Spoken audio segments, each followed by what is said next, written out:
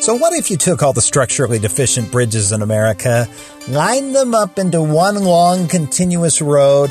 How long would that road be? A new report says that road of bad bridges would span from L.A. to Seattle. I'm Road Guy Rob, and here's a look at some transportation news headlines.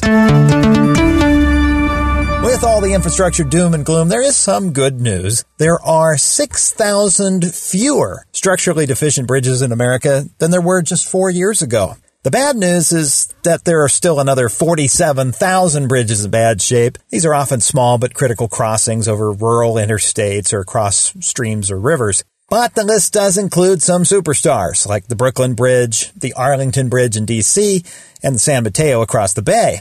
And although states are making progress at this rate of repair, it'll take another 80 years to fix everything. And by then, even new bridges will be old and broken. States have been raising fuel taxes to try to chip away at this problem, and now there may be some sign that Washington, D.C. may join in. The Trump administration and congressional Democrats, as you know, have very little common ground these days, except on road taxes for gasoline and diesel. Transportation Secretary Elaine Chao is indicating that the White House could be okay with bumping up those excise taxes, and Democrats are also good with it. Now, the last time Congress approved an increase was in 1993, and now with inflation, that tax has lost about half of its buying power. Plus, modern cars are more fuel efficient, so people just aren't buying as much fuel as they used to. Higher taxes would help close that gap and pay to fix some of those thousands of structurally deficient bridges and infrastructure needs across the country. But a hike in the gas tax faces an uphill battle. Fiscal conservatives on the right are opposed to it, and low-income advocates on the left are opposed to it. Nevada is looking to scrap the gas tax, sort of. AB 401 would charge drivers in the Silver State 1 penny per mile. Then, when a motorist takes her car in to get smogged each year, the state would check the odometer, estimate the amount of gas tax the driver paid during the year, subtract that from the penny per mile tax, and then the driver would pay the balance.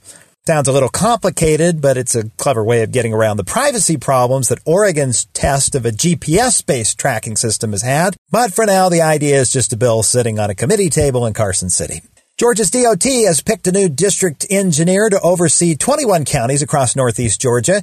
Brandon Kirby comes from pre-construction, and he's also been the assistant district engineer. He replaces Brent Cook, who's retiring.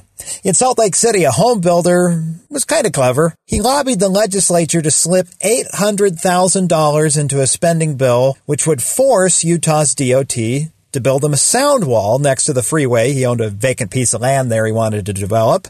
Now, UDOT doesn't build sound walls next to vacant fields, so the legislation was his creative way of getting around that rule. Good effort, but no cigar. The governor just line-item vetoed the spending. Governor's reasoning? Well, ethical problems aside, the developer listed the name of the wrong freeway in the language of the bill. And since that address doesn't exist, the governor vetoed it. For more transportation news zooming right into your phone, please subscribe on iTunes, Google Podcasts, or wherever you get your podcasts. For in-depth fun videos on transportation, all the fun topics that relate directly to transportation, like what do Texas roads do so wrong? Open the YouTube app, search for Road Guy Rob. Thanks for listening.